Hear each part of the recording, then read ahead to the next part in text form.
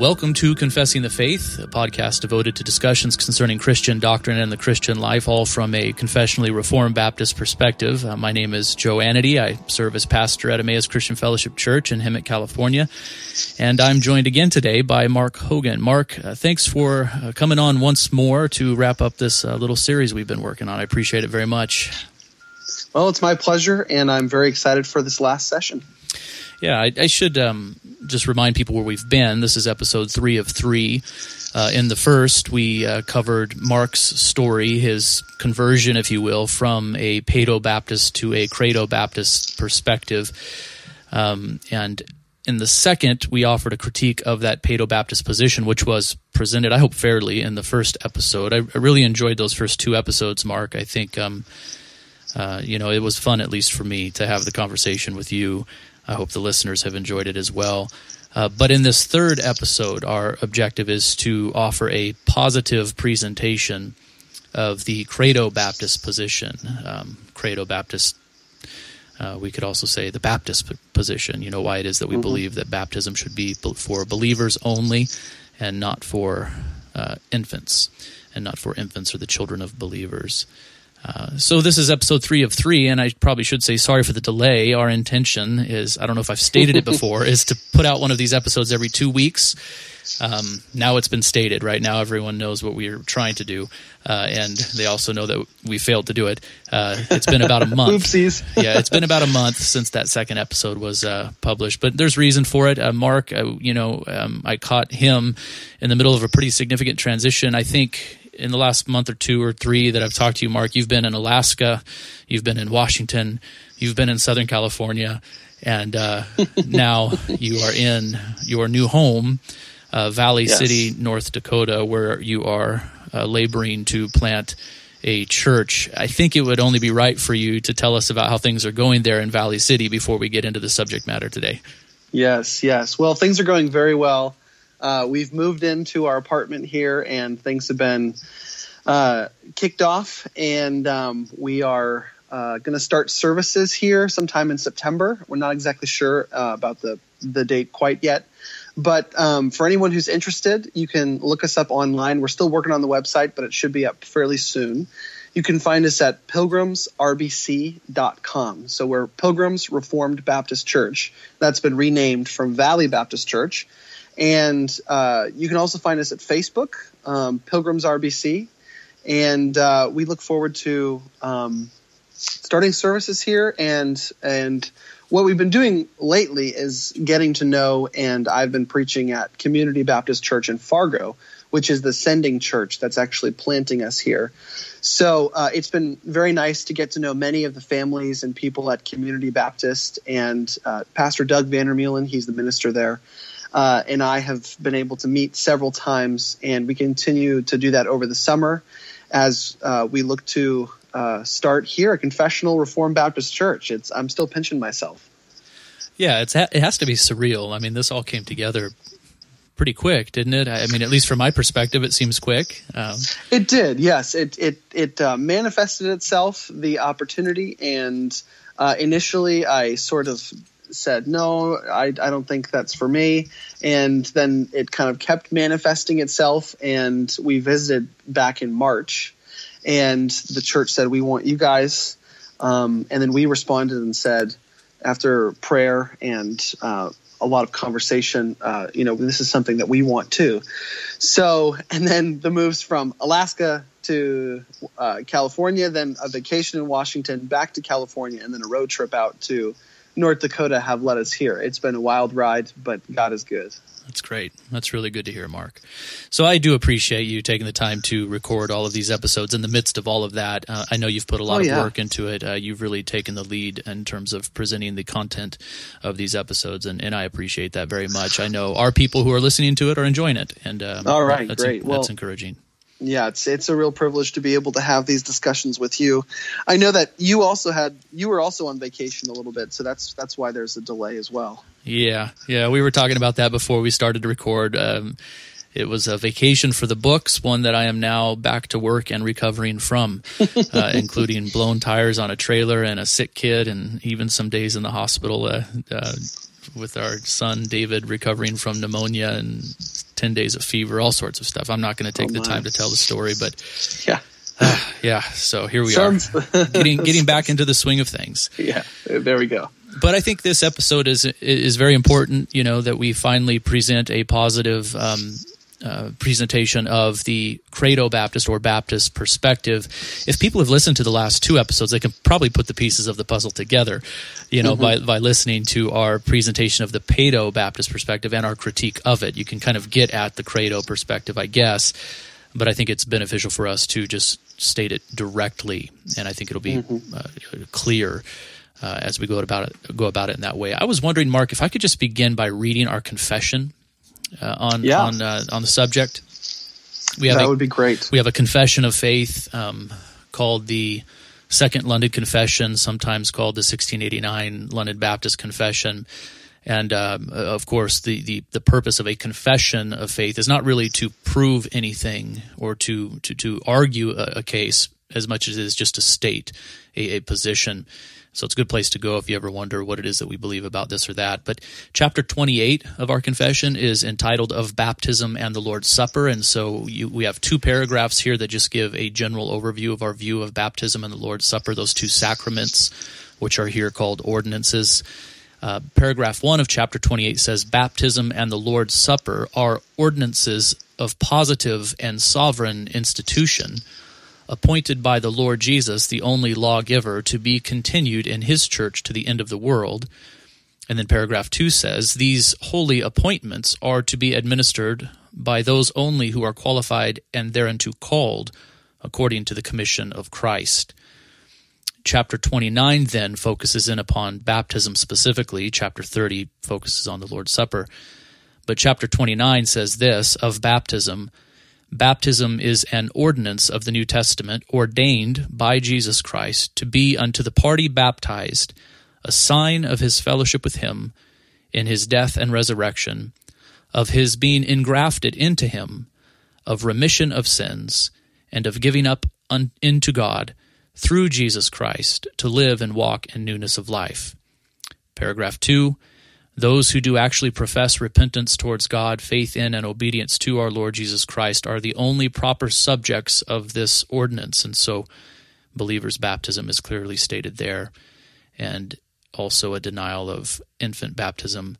Paragraph 3, the outward element to be used in this ordinance is water, wherein the party is to be baptized in the name of the Father and the Son and the Holy Spirit. Paragraph 4, immersion or dipping of the person in water is necessary to the due administration of this ordinance. So there's the doctrine stated most directly. I think it would be best for us probably just to go back and to walk through those paragraphs, or at least most of them. I think some of them are a little outside the scope of our focus here, though they are important. But I think we should walk through the pertinent paragraphs. How about paragraph 1 of chapter 28? Baptism and the Lord's Supper are ordinances of positive and sovereign institution appointed by the Lord Jesus, the only lawgiver, to be continued in his church to the end of the world. Yeah. I see this and the first part of chapter 29 when it says baptism is an ordinance of the New Testament ordained by Jesus Christ, to really be saying that since baptism only exists as a New Testament sacrament or ordinance, it's really the New Testament that should define the way that we practice it. And that's sort of the Baptist argument, and in my opinion, that's simply following the rules of good hermeneutics. I think it would be a hermeneutical flaw, as Walter Chancery has noted in his little pamphlet on baptism and covenant theology, that to gain the evidence for a positive New Testament rite from the Old Testament is a hermeneutical flaw. Can you define real quick, Mark, what you mean by positive, or what the confession means by positive? I mean, define that for the listener. What is a positive? So here's, I think this would be a good example. You shall love the Lord your God with all your heart, soul, mind, and strength is something that is in the moral law. So a moral law is something that is built into the created order, but a positive precept is something that is spoken by God to be done. That's not necessarily something that we would know from the moral law or from natural law. So a positive precept, for example, would be circumcision. You wouldn't know naturally that you ought to circumcise your male children from nature or from the moral law, which has abiding validity. But positive precepts are connected with particular covenants within Scripture. So Adam wouldn't necessarily know not to eat of that particular tree, would he? Exactly. Unless God told him, don't eat of that tree. That's a great example. So God gives this positive precept within the covenant of works with Adam, and he says, don't eat of this tree. There's no way Adam would have known that unless God had specifically told him. Now, did Adam know from his nature that he is to worship God and to love him? Yes. Right. Okay. Good. So when we are talking about baptism and the Lord's Supper, we are talking about things ordained by God, by Christ, and they are positive. Exactly. Positive precepts. Okay. Exactly. Yeah, and so basically the argument here is the exact same one that a lot of Reformed people give in terms of the progress of redemption.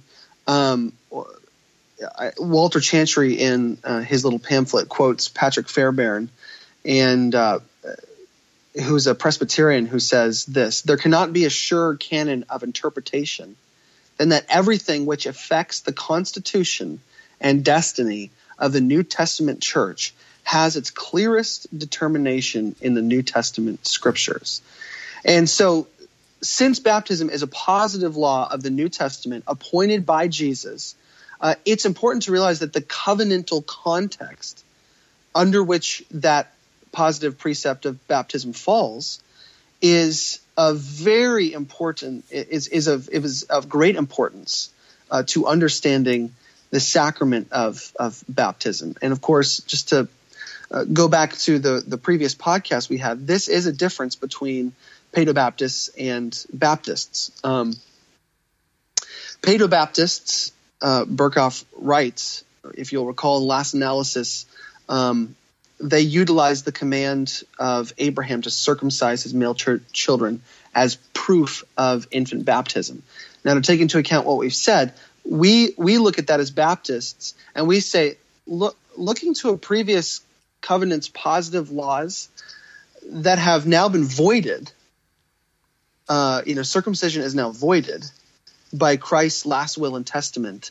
To look at previous covenants' positive laws to understand the primary importance of baptism is very problematic. Yeah, so why are we looking to the laws given concerning the application of circumcision, the sign of the Old Covenant, and why are we bringing them into the New Covenant and allowing them to govern how we think we should apply baptism? Exactly. That's the question we're asking. Actually, as I was thinking about this, wouldn't it be kind of like looking to the laws that govern the Passover feast in order to determine how it is that we observe the Lord's Supper? I mean, there's even clearer relationship in the New Testament between Passover and the Lord's Supper than I think there is between baptism and circumcision in terms of the timing in which those two practices are tied together. Sure. Christ instituted the Lord's Supper during that last Passover feast as he was celebrating with his disciples. So could not one reason then, well, maybe we should only observe the Lord's Supper once a year? And some people have. And perhaps we should observe the Lord's Supper not in the church but in the home. And certainly our children should be a part of it.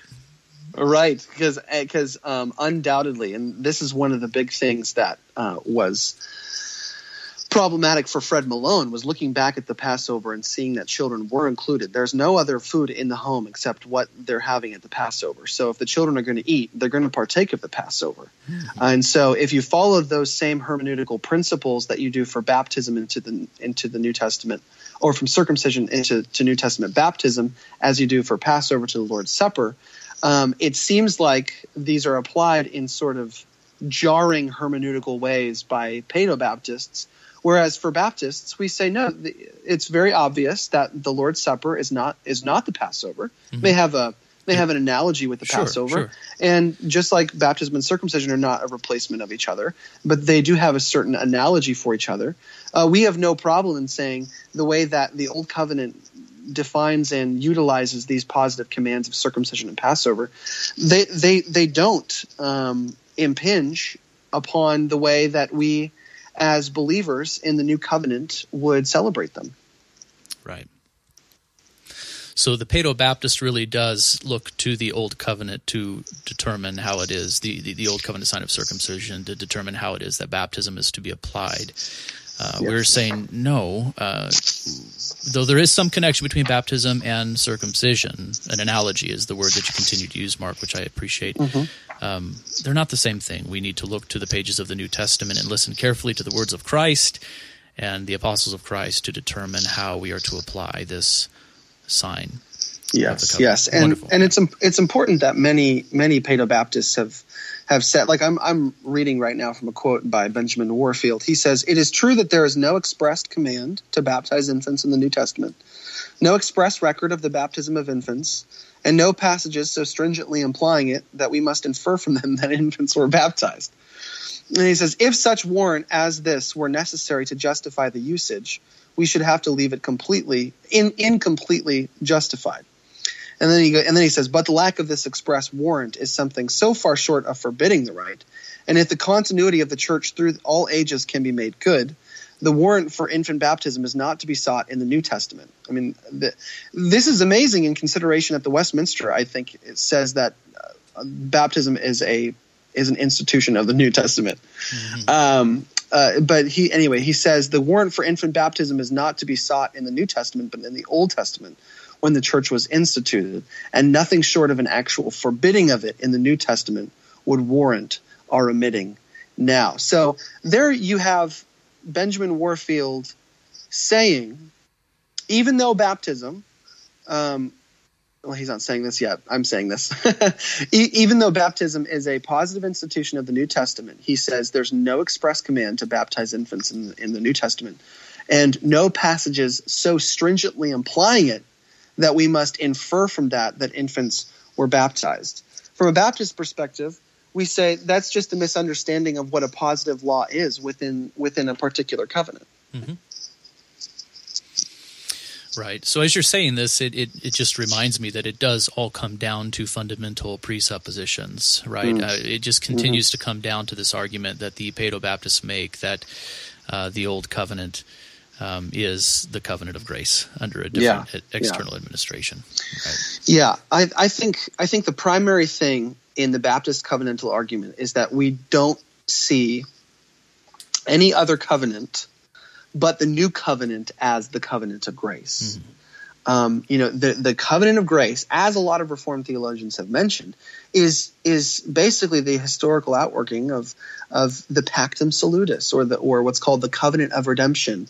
There was an inner Trinitarian covenant made before the foundations of the world, where the Father promised to the Son a people, and the Son promised to the Father obedience, and the Spirit promised to the Father and the Son that he would apply the benefits of redemption to his people. And so we see the covenant of grace interlocking sort of with that Pactum Salutis, or covenant of redemption, which means that Abraham, Moses, David, and Noah, any Old Testament covenant, they can point to and they can promise the rich grace of the new covenant that we have. But when Jesus Christ dies, that is when there's the actual formal establishment of the new covenant. So the variance of a promise, a promise that's given but not formally ratified, as opposed to when that promise is actually ratified in the blood of Christ. And there's this really great quote by John Owen in Pascal Deneau's book called The Distinctiveness of Baptist Covenant Theology. And he quotes from Owen here, who actually says what Baptists say about the formal establishment of the new covenant. John Owen writes on Hebrews 8:6, he says, "But in fact, the ministry Jesus has received is as far superior to theirs as the covenant of which he is mediator is superior to the old one, since the new covenant is established on better promises." Now, of course, those promises are given in the Old Testament, but then Pascal says Owen concentrates on the verb nometheteo, which means established, to explain the difference between the covenant of grace before and after Jesus Christ. And do you think it would be helpful to read this quote by Owen? I mean, it's fairly lengthy. Go for it. Yes, let's take the time. Why not? All right. So John Owen says, "This is the meaning of the word nenomathetetai. It means reduced into a fixed state of a law or ordinance." And then he says, "All the obedience required in it, all the worship appointed to it, all the privileges exhibited in it, and the grace administered with them are all given for a statute, law, and ordinance to the church. That which before," and here's a very important point, this is the most important statement, I think, "that which before lay hid in promises, in many things obscure, was now brought to light." It's the whole point of Paul's, the mystery of the gospel. And then John Owen says, "And that covenant which had invisibly in the way of promise put forth its efficacy under types and shadows was now solemnly sealed, ratified, and confirmed in the death and resurrection of Christ. It had before the confirmation of promise, which is an oath, but now the confirmation of a covenant, which is blood." And then he says, "That which before had no visible outward worship, proper and peculiar to it, is now made the only rule and instrument of worship to the whole church." So what did not have an outward worship, proper and peculiar to it, because the blood had not been given yet, has now come to pass and is the only rule and instrument of worship to the whole church.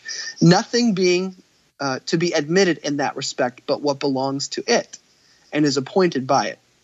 The apostle intends this by nenomathetetai, the legal establishment of the new covenant with all the ordinances of its worship. I mean, that in summary is what Baptist covenant theology is about. So in Pascal's book, he talks about Baptist covenant theology has a revealed, concluded formula. So it is, the new covenant is revealed in the Old Testament under types and shadows and promises and people and all of those things. But while it's revealed in the Old Testament, it's concluded formally in the new covenant in Christ's blood. And that's exactly what the London Confession of Faith 7:3 says. It says, "This covenant of grace is revealed in the gospel, first of all to Adam in the promises of salvation by the seed of the woman." So you got Genesis 3:15. "And afterwards, by farther steps," and here we got the progress of redemption, "until the full discovery thereof was completed in the New Testament." So where the Presbyterians say substance administration, there's different administration but the same exact substance. Baptists say new covenant was promised, it was revealed, it was foreshadowed, it was typified in the Old Testament in many portions and in many parts or ways, as Hebrews 1:1 says. But none of the Old Testament covenants are substantially the new covenant.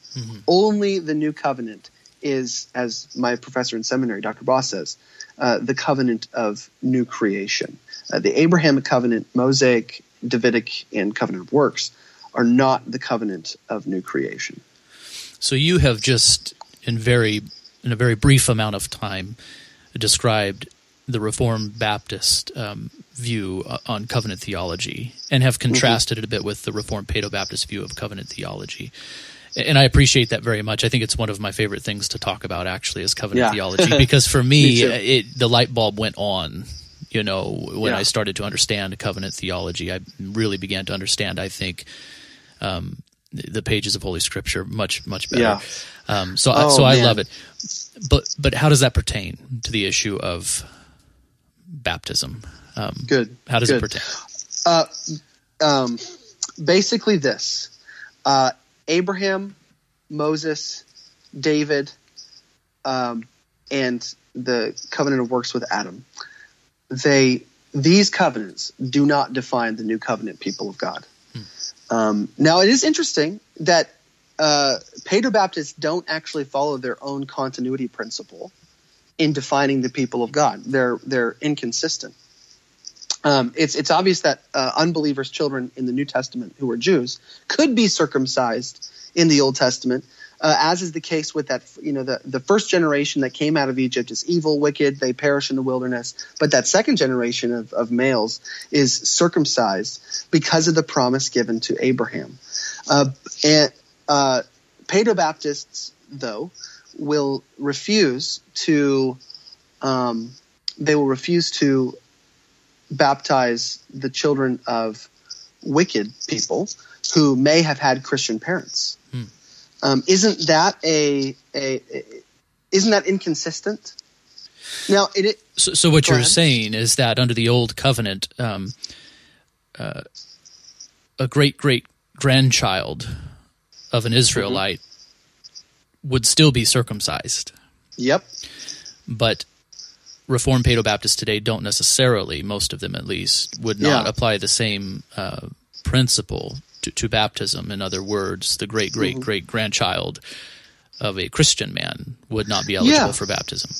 And my question would be, what right did they have to do that? If they're following their continuity principle of the covenant of grace has its substance in the Old Testament, what gave them the right to change the way that the sacrament is administered? Now, interestingly, some Paedobaptists have tried to be a little bit more consistent like that. Like I remember reading William Perkins when I was going through the whole issue of Paedobaptism and Cradle-baptism, and he is the father of English Puritanism, and he teaches that succeeding generations of people could be baptized even if their parents were wicked. But like you just noted, most Paedobaptists, that is not the way that they do that. Well, there would be some places in the world then, maybe even many places in the world, where everybody would be eligible for baptism, perhaps. Yeah, possibly. If you really try to do the research and find a Christian somewhere in your genealogy, Yep. I would say a lot of people probably could. Not the whole earth, of course, but but many people could. And I guess this is just all to say, Pascal Denot in his book says it is undeniable that the Paedobaptists practiced Paedobaptism on the basis of a covenant where baptism did not exist. Right. And to quote the Renahan brothers, they say in their article in the book A Covenantal Heritage, the Old Testament covenants do indeed reveal the new covenant, but in a progressive typological way. And so the new covenant people is not the people of Abraham. It's not the people of David. It's not the people of Moses. It is the people who have been purchased by Christ's blood. And that's very clear when Christ is instituting the Lord's Supper and he says, this is the new covenant in my blood.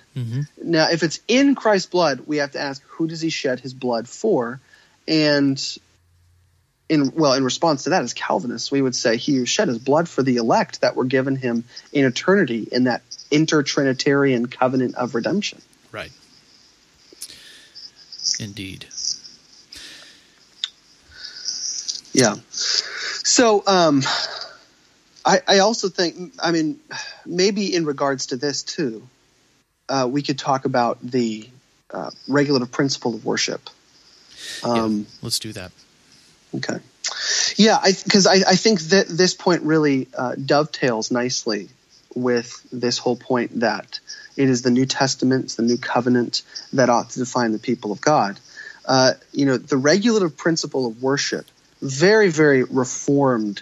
Every single one of, Calvin and all reformers beyond him held to this regulative principle of worship. Lutherans have not accepted it, but in any case, the regulative principle of worship, what it means is that we are only supposed to worship God in ways that God has commanded. So rather than what we think might be beneficial to us, Calvin would say, what we think is beneficial to us probably isn't. Mm-hmm. And God has already told us what is beneficial. And so this is a principle of worship that is integral to the way that we ought to do worship in the New Covenant time. And Walter Chantry, in his pamphlet on this, has written that if you allow Old Testament examples to alter New Testament principles regarding the church, he says you have hermeneutically opened the door to Rome's atrocities. It is upon such rules of interpretation that the priest and the mass have been justified. Right. Yeah. Yeah, and I think our Paedo-Baptist brothers would do really well to listen to our critique here. We're not saying that infant baptism is necessarily in people's minds a last vestige of Rome. We're not saying that. But we are saying that if it is true that there's no New Testament warrant for infant baptism or express reason based upon the New Testament why we should do it, then the arguments that the Roman Catholic Church makes for the priesthood and other atrocities, as Walter Chantry said, wouldn't those be legitimate in some sense then? Right, because Rome, just to explain the argument here a little bit more, Rome, when asked to explain why they have priests, they point where? Old Testament. They point to the Old Testament and say that principle still stands today, even in the New Covenant, right? And we're saying that the Paedo-Baptist is making a similar argument, actually, for the way that they administer baptism. Mm-hmm. Now it's on a different basis. Sure, It's on a much more they're defending it on the basis of the covenant of grace. But I think the hermeneutical point there needs to be listened to by our Paedo-Baptist brothers, because from our perspective, infant baptism violates the regulative principle of worship, and it does so on the same basis that the priesthood or the mass or any sort of treasury of merit or anything like that would offend the regulative principle of worship as well. Simple additions to what God has spoken, and so the principle there is a good one. If baptism is a positive precept of the New Testament ordained by Jesus Christ, why can we not find evidence of it in the New Testament in any sort of stringent manner? Right. I think it's a strong argument. I think it's a very important one. I've come to love the regulative principle of worship. I've come to see it as a very freeing thing, actually, though people would probably consider it the exact opposite, something constraining. It frees us just to simply be faithful to that which God has commanded us to do in the church. Absolutely. And there's a broad misunderstanding of the regulative principle of worship out there, that it is sort of constraining. I liked what you said, because from the outset, you have to understand the historical context of coming out of Rome, from the reformers' perspective, saying this is about my conscience as a Christian, not wanting to worship in any other way than what God has displayed to us in the New Covenant Scriptures. And so it's actually a very freeing thing. It has to do with our consciences being free to love God and serve Him in the way that He has declared. Right. So paragraph 1 of chapter 28 of the confession, our confession, it's very brief, and I think it's possible to read it and just brush it to the side, but it's very important. It's packed with very important language. Baptism and the Lord's Supper are ordinances. These are things ordained or ordered by Christ of a positive and sovereign institution. Okay, so we have a positive law here when we're talking about baptism. And so therefore we are to pay very careful attention to what Christ said as the only lawgiver concerning how baptism and the Lord's Supper are to be administered within the church. We're to look to the pages of the New Testament and to the principles of the New Covenant for our answers, and not to the Old. Amen. It's profound. It's very important. Paragraph 2, could we move on to it, Mark? Yes. In fact, I won't say much about this because I think it's outside the scope of our conversation here. But these holy appointments are to be administered by those only who are qualified and thereunto called according to the commission of Christ. The idea here is that baptism and the Lord's Supper are to be administered within the church, within the context of the church, by qualified men who are appointed to the ministry. Really what this is forbidding is practicing or administering baptism or the Lord's Supper outside of the church. Right.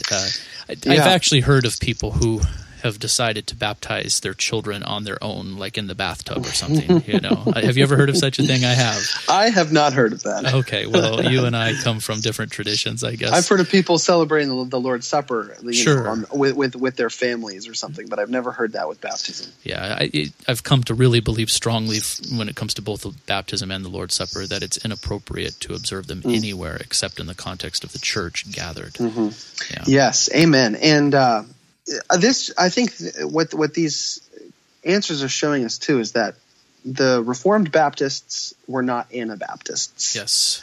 The Anabaptists would open it up to many different types of people who could baptize, or to a certain extent to say baptism doesn't really even matter anymore. The letter kills, the Spirit gives life, sort of stuff. And here the early Reformed Baptists are saying, no, this is to be continued in this church to the end of the world and is to be done in and among God's people by qualified men who have been called to this. Right. Chapter 29, paragraph 1, I think is incredibly important. We should spend some time on this, but here I'll read it again. Baptism is an ordinance of the New Testament ordained by Jesus Christ. There's some repetition there, right? To be unto the party baptized a sign of his fellowship with him in his death and resurrection, of his being engrafted into him, of remission of sins, and of giving up into God through Jesus Christ to live and walk in newness of life. Why is that paragraph so significant to our conversation here, Mark? Yeah, first, I think it's such a beautiful paragraph because it shows the rich sacramental language that Baptists utilize when it comes to the sacrament of baptism. What do you mean by sacramental language? To be unto the party baptized a sign of his fellowship with him. I mean, this is focusing particularly first and foremost upon what God is doing for the individual within baptism, signing his fellowship signing the fellowship of this Christian to God in his death and resurrection, union with Christ, remission of sins. That's sort of what I mean by this rich sacramental language. Within the scriptures, baptism is called the washing of regeneration and the washing away of sins. Well, it's not called that because the water itself does anything. It's called that because the sign and the thing signified are sacramentally united. So you can attribute the sign to the thing signified and the thing signified to the sign. And it just goes to show you that this portion of the London Baptist Confession shows you that we have a rich sacramental heritage as Baptists. Now, I think the Lord's Supper, it's even more explicit from the Baptists, but here we have a great little section here. Yeah, I agree. And we hold that baptism is a means of grace. So could you define means of grace too? I'm going to press you on that, Mark, because I'm just trying to consider those who are listening. No, thank you. What do we mean by means of grace? I'm glad because I have all of these terms that I use that I learned in seminary, and a lot of people. You grew up in a Reformed tradition too, I know yeah. there are some who are unchurched who listen to this. I actually met one today. It was kind of exciting. Wow, you listen to this? Okay, cool. That's great. But also. Many in our congregation came not from a Reformed tradition, but from an evangelical tradition where the word sacrament was never used. Oh, really? Okay, yeah. I don't know the reasons for it. I think it reminded people of Rome or something. But, we use it now. Also, any mention of the means of grace, was never heard, probably because it reminded people of Rome too. So these things need to be defined for our people, I think, over and over Absolutely. again. Well, this is the way. I was just recently reading Richard Barcellos' book, The Lord's Supper as a means of grace, more than a memory, I think it's called. Yeah, it's a good little book. Yeah, and he, this is a paraphrase of his definition of means of grace, but basically, means of grace are the pathways through which God dispenses, gives, confirms, and establishes His grace, and that the Holy Spirit utilizes to bring that grace. So, Go ahead. So, for example, with the Lord's Supper, the Lord's Supper is a means or a pathway, if you will, by the Holy Spirit's work of a confirmation that we are partakers in the body and blood of Christ. It is a way that God's grace gets to us, not because of the bread and wine, but because of the Holy Spirit uniting us to Christ and feeding us with Christ spiritually by faith. I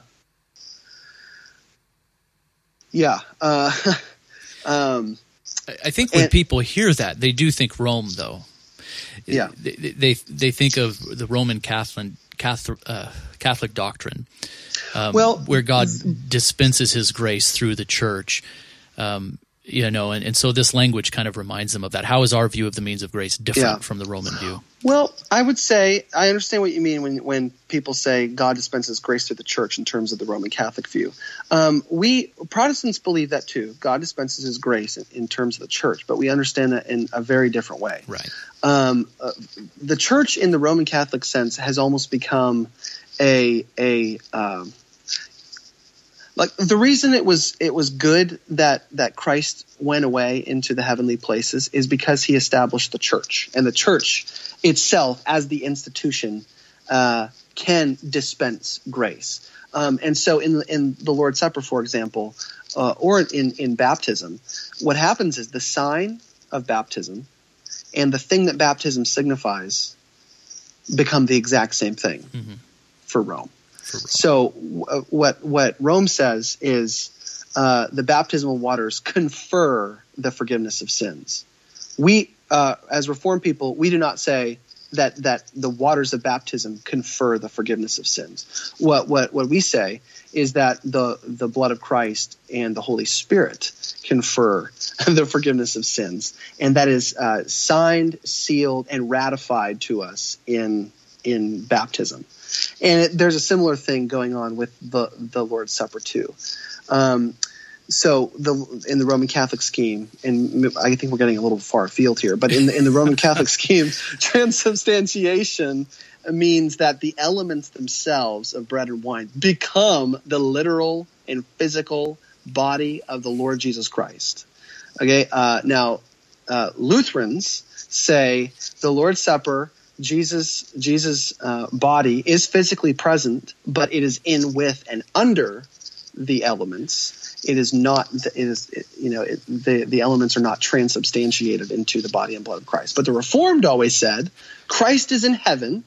He is seated at God's right hand bodily, and we have a connection to Him through the Holy Spirit. And it is through this, and it's by the supper that connection that we have with the Spirit is to Christ is strengthened, ratified, confirmed, and like Paul says, as you receive the Lord, so walk in Him. Well, the Lord's Supper is a table of nourishment for our faith. Right. In my mind, the difference between the Reformed view and the Roman Catholic view, the Roman Catholic Church tends to speak of the sacraments functioning as a means of grace in a kind of automatic way, so that if you partake of the Lord's Supper, you get the grace, and it's just in the act itself that grace is conferred. Whereas our view is that, no, faith matters. Faith matters so much so that it is possible to partake of the Lord's Supper in an unworthy manner and to actually eat condemnation upon yourself, eat and drink condemnation upon yourself instead of grace.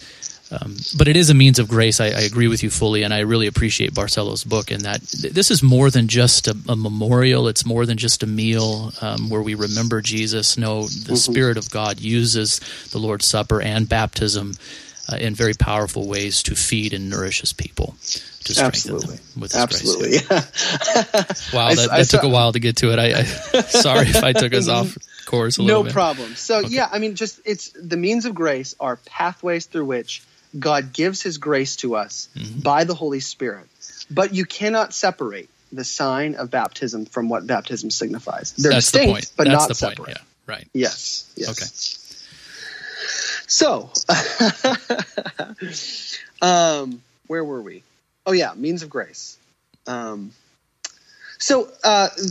Interesting that in Louis Berkhof's systematic theology, he actually has this interesting statement here. He says, it can readily be seen how baptism can strengthen the work of faith in the adult recipient, but it is not so apparent how it can operate as a means of grace in the case of children, who are entirely unconscious of the significance of baptism and cannot yet exercise faith.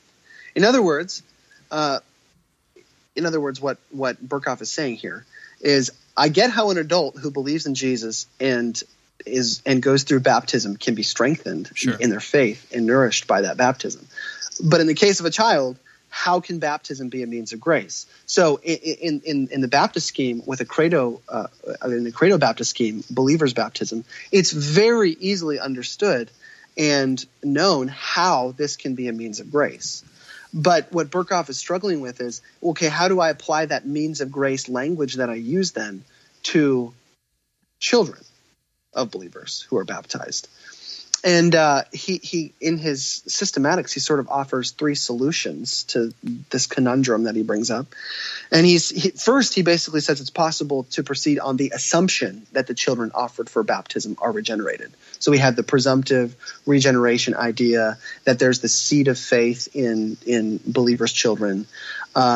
And then secondly, he says, we could also say that attention may be called to the fact that the operation of baptism as a means of grace is not necessarily limited to the moment of its administration. Mm-hmm. So someone may be baptized, but that baptism may become effective many years later. And so we can see how it's a means of grace. But I don't think that alleviates the tension here. But anyway, third, he says that infant baptism is also a means of grace for the parents who present their child for the baptism. It serves to strengthen their faith in the promises of God, etc. So from a Baptist perspective, how would we respond to these solutions? Well, it'd be to say they're really not solutions to the problem. Mm-hmm. First, most Paedobaptists I know are very uncomfortable with presumptive regeneration. So that takes away the first solution. Second solution doesn't even deal with the original problem. He's asking, how is this a means of grace for my child? And then he says, third, we may understand it as a means of grace for the parents. Well, that doesn't actually answer the question at all. It's the second solution that is a little bit more difficult to deal with, because it was the separation of baptism as a means of grace from the moment of its administration. And just out of curiosity, Joe, how would you respond to that? That, well, it's okay to baptize children because when you baptize them, it is a means of grace, but in the future. Well, it may be a means of grace. There's doubt there. It's not necessarily functioning as a means of grace in every instance, but would only function as a means of grace years later if the child grows to believe in Christ. And that's so really what you end up with then is the Baptist argument, but you have this awkward gap of time that's inserted and no real reason for it. You have the Baptist argument with a gap of time inserted so that you can still hold to a practice. I don't know. What do you think? Yeah, no, I agree with you there. And I think the may is important. It may be a means of grace. It may not. Well, if you're not holding to presumptive regeneration, it pretty much alleviates that second point for me. Mm-hmm. And so, as a Baptist, we have the privilege of also remembering our baptisms, right? And call baptism a means of grace, because when a believer looks back on that baptism, he can remember it as a credible sign that he has been sealed with the Holy Spirit if he's a believer. And so if we have faith in Jesus, we can look back on baptism that we have been engrafted into Christ. But you notice that I said there, we can look back. Someone who's baptized as an infant has no remembrance of their baptism. And, I guess in consideration of Berkhoff's inability to show that the supper is a means of grace for believers,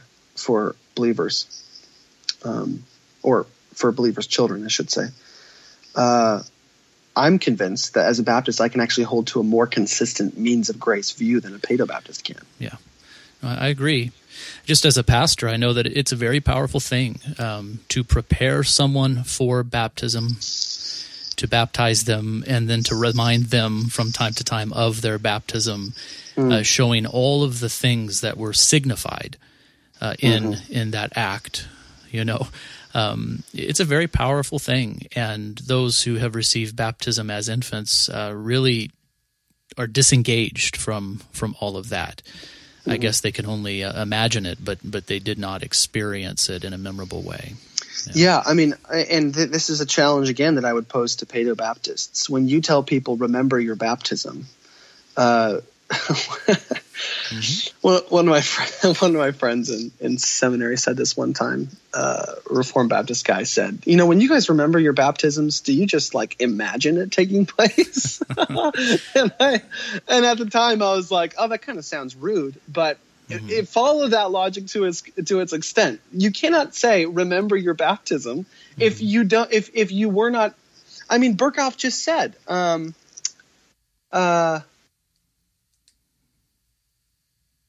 it says that in the case of children who are entirely unconscious of the significance of baptism and cannot yet exercise faith, they don't know what's happening to them. So, yeah, I think that answers that question. Yeah. So there is something about baptism where we are being strengthened and encouraged and nourished through the sacrament, through the symbolism that is contained therein. There is this sense in which God is saying something to us, right? You have been washed. You have been united to Christ in his death and in his resurrection. You've been raised to a newness of life. That's actually a concept that I really came to appreciate as I began to be exposed to Reformed theology. When I was growing up, the emphasis was always on the fact that baptism was a kind of profession of faith, which is also true and very important. But what was minimized for some reason in the tradition I grew up in was the idea that, no, God is actually doing something for and to the believer, the one who is being baptized.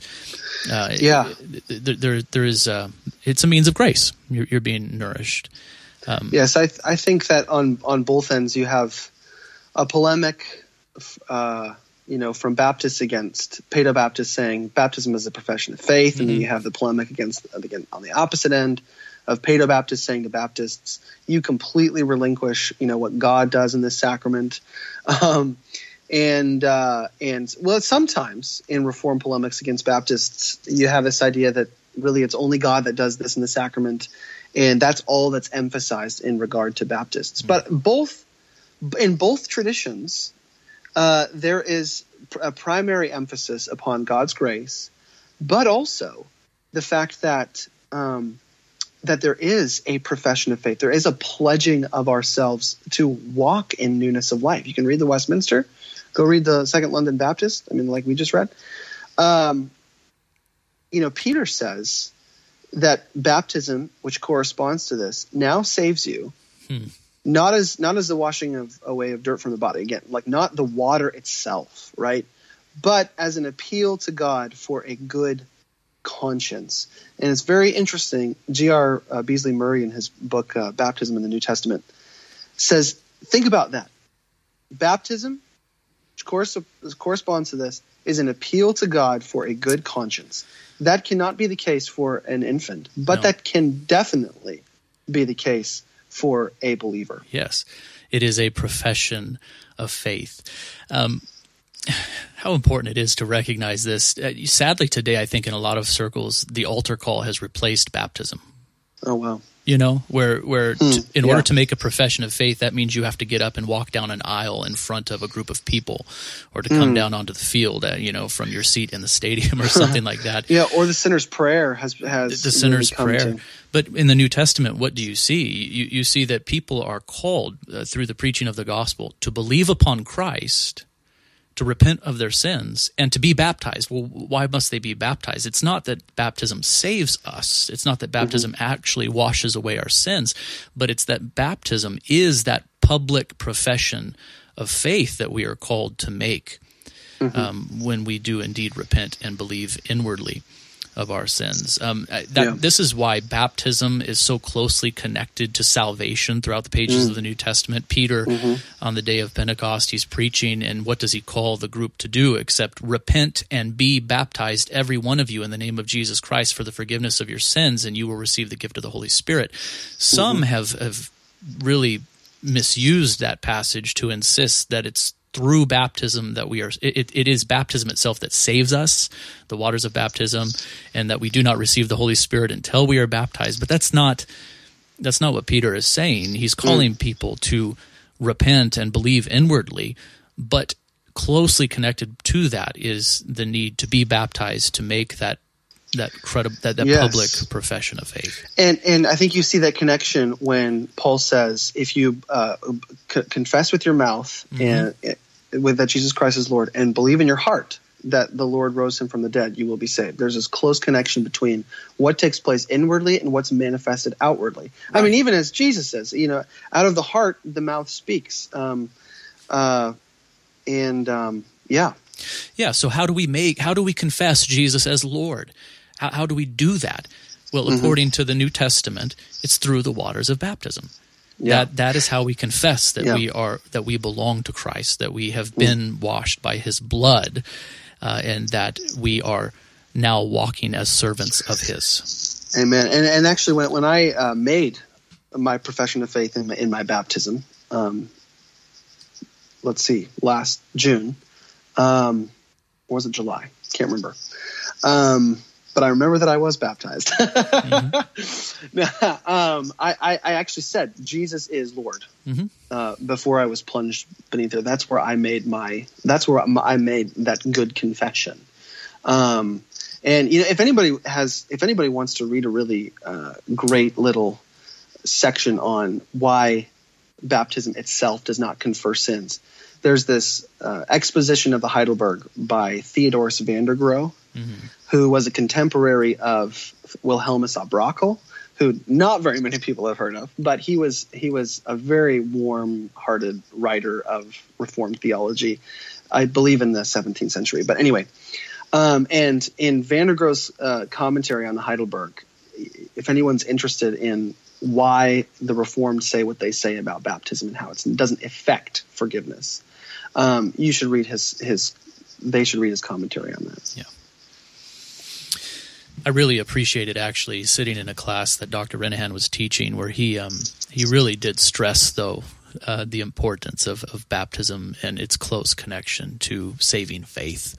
I hope I'm not getting anyone in trouble here by just saying this in such a flippant way, but it was really a beautiful presentation of it. The waters of baptism don't wash away sins. We're not regenerated when we're baptized, of course not. But man, look at how much stress the New Testament places upon the need to be baptized, upon having faith and repenting of your sins inwardly. It's just constant. The confession eventually gets to it and says things in a most direct way in paragraph 2 here. Those who do actually profess repentance towards God, faith in, and obedience to our Lord Jesus Christ are the only proper subjects of this ordinance. It's quite direct, isn't it?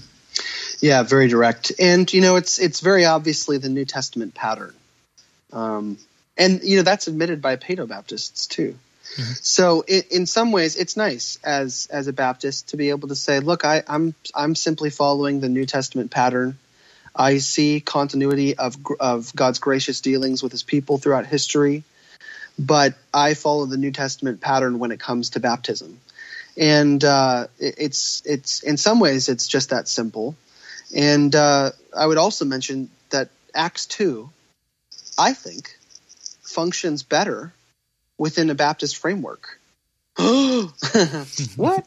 And why would I say that? Well, first, there's several considerations that you have to think about when you think about Acts chapter 2. Let's see, 28 and 29, I think it is. What is the promise? The promise is to you and to your children and to all those who are far off, everyone whom the Lord our God calls to himself. Well, that promise very clearly in the context of Acts and the end of Luke is the Holy Spirit. And that's also Paul's definition of the promise given to Abraham, Galatians 3:14. So it's the Holy Spirit. That's the promise. And we have to ask, who is Peter speaking to? He's speaking to devout Jews, not to believers yet. They have their hearts. Their hearts within them are struck by Peter's preaching. But is it really legitimate to say that he's speaking to believers? If anything, he's speaking to potential believers, Old Covenant Jews, those who have been circumcised. But I think it's a little bit of a stretch to say, see believers and their children, because he says to you and your children, to these Old Covenant devout, albeit Jews. And then third, and this is just really simple, just follow the sentence through to the end. The promise is to you and to your children, to all those who are afar off, anyone whom the Lord our God calls to himself. Mm-hmm. And so you have to apply that last phrase to the first three categories. Oftentimes when Paedo-Baptists write, this is what they do. They say, see, the promise is to you and to your children, and they cut off the sentence right there. Well, no, it's not. And it changes the whole thrust of what they're saying when you say the promise is to you and to your children and to all those who are far off, anyone whom the Lord our God calls to himself. Anyone. And you see that played out over and over in Acts. Those who are appointed to eternal life believe. Mm-hmm. Once they believe, Philip says, or Peter says, who can prevent these people from being baptized? So it's the third statement of Acts chapter 2 in those important verses that help us to clarify the whole thing. It's not a repetition of the Abrahamic promise, you and your seed. And then finally, and this is often something forgotten in discussions, I think, on Acts chapter 2, we have to look at what actually happened after Peter said this, because very clearly in Acts 2:41, those who repented of their sins and believed in Jesus were baptized. Right. And so I would ask my Paedo-Baptist friends who hold that there were, if anything, there were most likely infants in the households. Well, how come in a massive crowd of over 3,000 people, here is not mentioned any infants. Here is mentioned that those who believed were baptized. Those who repented of their sins and believed were baptized. Those who received his message. Who can receive a message? It's those who can understand language. Mm-hmm. Yeah. It is the New Testament pattern consistently that it is those who believe who are baptized. Mm-hmm. Okay. Paragraphs 3 and 4, I wonder if I could just go over them really quickly. The outward element to be used in this ordinance is water, wherein the party is to be baptized in the name of the Father and the Son and the Holy Spirit. Matthew 28 tells us to baptize in the name of the Father, the Son, and the Holy Spirit. I don't think anyone is really arguing against that. Every once in a while I do get something in my mailbox insisting that we are not to baptize with water, but all the references to baptism in the New Testament, I guess, have to do with just the baptism of the Holy Spirit. I guess somebody is spending some money to send out pamphlets to pastors, really arguing for that. But that seems, I don't know how you make that argument. With the Ethiopian eunuch. Yeah, here's some water. What's preventing? Yeah, so I'm not sure. I don't think many hold that view. At least I don't come across very many. Yeah, and then, I think we are very much in agreement with our Reformed, of course, Paedo-Baptist brothers on this, on the use of water. Yeah. Yes. Yeah, and then immersion or dipping of the person in water is necessary to the due administration of this ordinance. We are not really in agreement there. Yeah. Correct me if I'm wrong, but I think most Paedo-Baptists would acknowledge that it's okay to either sprinkle or to immerse. Yes. Sprinkle, pour, or immerse. Sprinkle, pour, or immerse. All three are legitimate ways of administering the sacrament. And even though, what's interesting is I was recently told of a quote from Calvin in which, I'm paraphrasing here, he says, the administration of the sacrament is not so tied to sprinkling, pouring, or immersion. And then he says, nevertheless, baptizo, which is the Greek word for baptism, means to immerse, which I thought was sort of funny. But yes, in the Paedo-Baptists' mindset, even though, and I had, for example, Michael Horton in one class of mine in seminary in Doctrine of the Church said, the early church, they immersed. I mean, again, I think I'm paraphrasing his point there. He said they immersed, but then they come out and they say, but it's not really. It's not really. It doesn't. The mode doesn't matter. What matters is that you have water. Okay. Yeah. So our view would be, as it is stated in the confession, that the due administration of this ordinance is immersion, and as I understand it, due really means proper. The proper mode is immersion, and I'm really pulling this from notes I have from a class I took from Renehan. But what the confession is doing here, I think, is making a distinction between valid and improper baptisms, and the point being that some things may be improper but still legal or valid. And I think historically the Baptists, of course, would have never have accepted a Roman baptism or an infant baptism from Presbyterianism. Right. But they may have received a Presbyterian believer's baptism. In other words, so even though it wasn't a proper way of doing it, right? Something can still be improperly done. Let's say sprinkling on the head of an adult convert. Exactly, it is still valid, even though it was done improperly. I think that's the argument here. That's the way the language is being used. Okay. If someone thinks otherwise, you can correct me. But I think that's what's going on here. But that question has been asked of me by a Paedo-Baptist friend.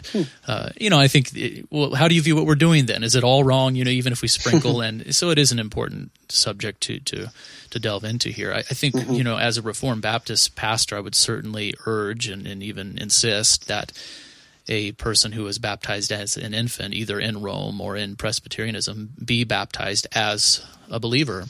Yes. Sorry to cut you off here, but Presbyterians will oftentimes scoff that Baptists wouldn't, that we might not accept a Roman Catholic baptism. I think in any fashion we would not accept the Roman Catholic baptism. Right. That's not just a Baptist issue. No. There have been Presbyterian debates over whether they should accept Roman Catholic baptisms as well. So for those who think this is just a Baptist issue, well, no, it's not. And there are people today who think that as Presbyterians, they should not accept Roman Catholic baptisms. But I'm sorry, that's a little beside the point.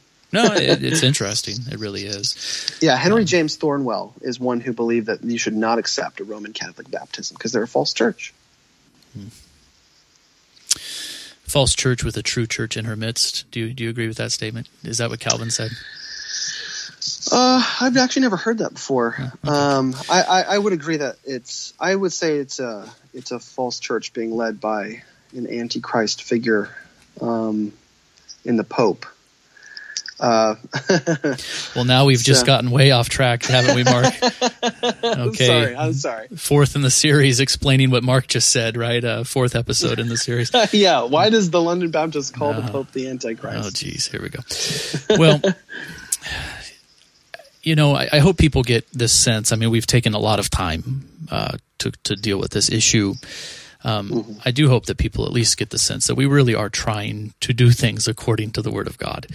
Yeah. It's very important to us as Reformed Baptists that we operate in every realm according to the Scriptures. We do not believe that we are free to be innovative, right, and to decide for ourselves how church is to be done or how the sacraments are to be administered, but we are to look to God's Word. I hope that at least is coming through loud and clear. Yeah, and that's why, the argument is baptizo means to immerse or to dip. And, even in terms of washings, what do you do with the hand? Well, you don't pick up water and kind of sprinkle it over your hand. You stick your hands into water. That's how people wash their hands. So dipping or immersion, and no one in the Old Testament would have said, well, can we cut off half the foreskin for a circumcision? And not to be crude, but no, they wouldn't have. Why? Because that's not what a circumcision is. A circumcision is a cutting off of the foreskin. And in the same way, baptizo, it means to dip or to immerse. So when it says, I baptize you, it means I dip you or I immerse you in the name. And I think that's a very important thing. Yeah. Okay, brother. Well, I think we better wrap this up. Hey, I apologize for derailing us a couple of times during this episode. That's my bad. And I threw us off too, especially with that Henry James Thornwell Roman Catholic stuff. Okay. Well, hopefully people understand our position, at least at the end of it. But I've really enjoyed this, Mark. It's a very important thing for us to talk about and for the church to understand. I hope that at the end of it, if our people listen to this podcast, every time they go and witness a baptism from this day forward, hopefully they'll have a greater appreciation of what's being done there. Here some beautiful things are being symbolized through this sacrament. Some beautiful things are being symbolized for the sake of the one being baptized, for the sake of everyone who is observing that baptism. There is a reminder of all of the richness that we have come to have through faith in Christ Jesus our Lord. And also the person being baptized is doing something very important. They're making that outward public profession of faith, saying, I am a follower of Jesus Christ. I have faith in him. I trust in myself not one bit, but only in his death, burial, and resurrection, his obedient life and death. It's so rich and it's so beautiful. And, it's just wonderful that we are people who experience things by our senses, and here he confirms and proclaims the gospel to our senses. Really, there's the audible word preached, which gives profundity and meaning to the visible word that is there, proclaiming and confirming to us the promises that he gives. That's just wonderful. Yeah, it is wonderful. Same thing with the Lord's Supper. Every Lord's Day we partake of the Lord's Supper, and I often remind people, hey, you've just heard the word preached to you in audible form, but man, here these very same things that you've heard preached are being symbolized now in the supper that is set before you. It's great stuff. So, Mark, again, thank you so much. I do pray blessings upon the work there in Valley City. Thank you. First service is coming up in September, first worship services. Very exciting, and I pray that you would have the blessing of being able to baptize many in the years to come, brother. So thank you very much. Amen. And I do want to thank all who have taken the time to listen in. I hope you've been encouraged in some way. Hopefully you've been provoked to think a bit more deeply about some of these things. And I do hope that you listen in as we continue to talk about other subjects in the future. Until next time, we do pray that you would walk in Christ and bring glory to God through him. Take care.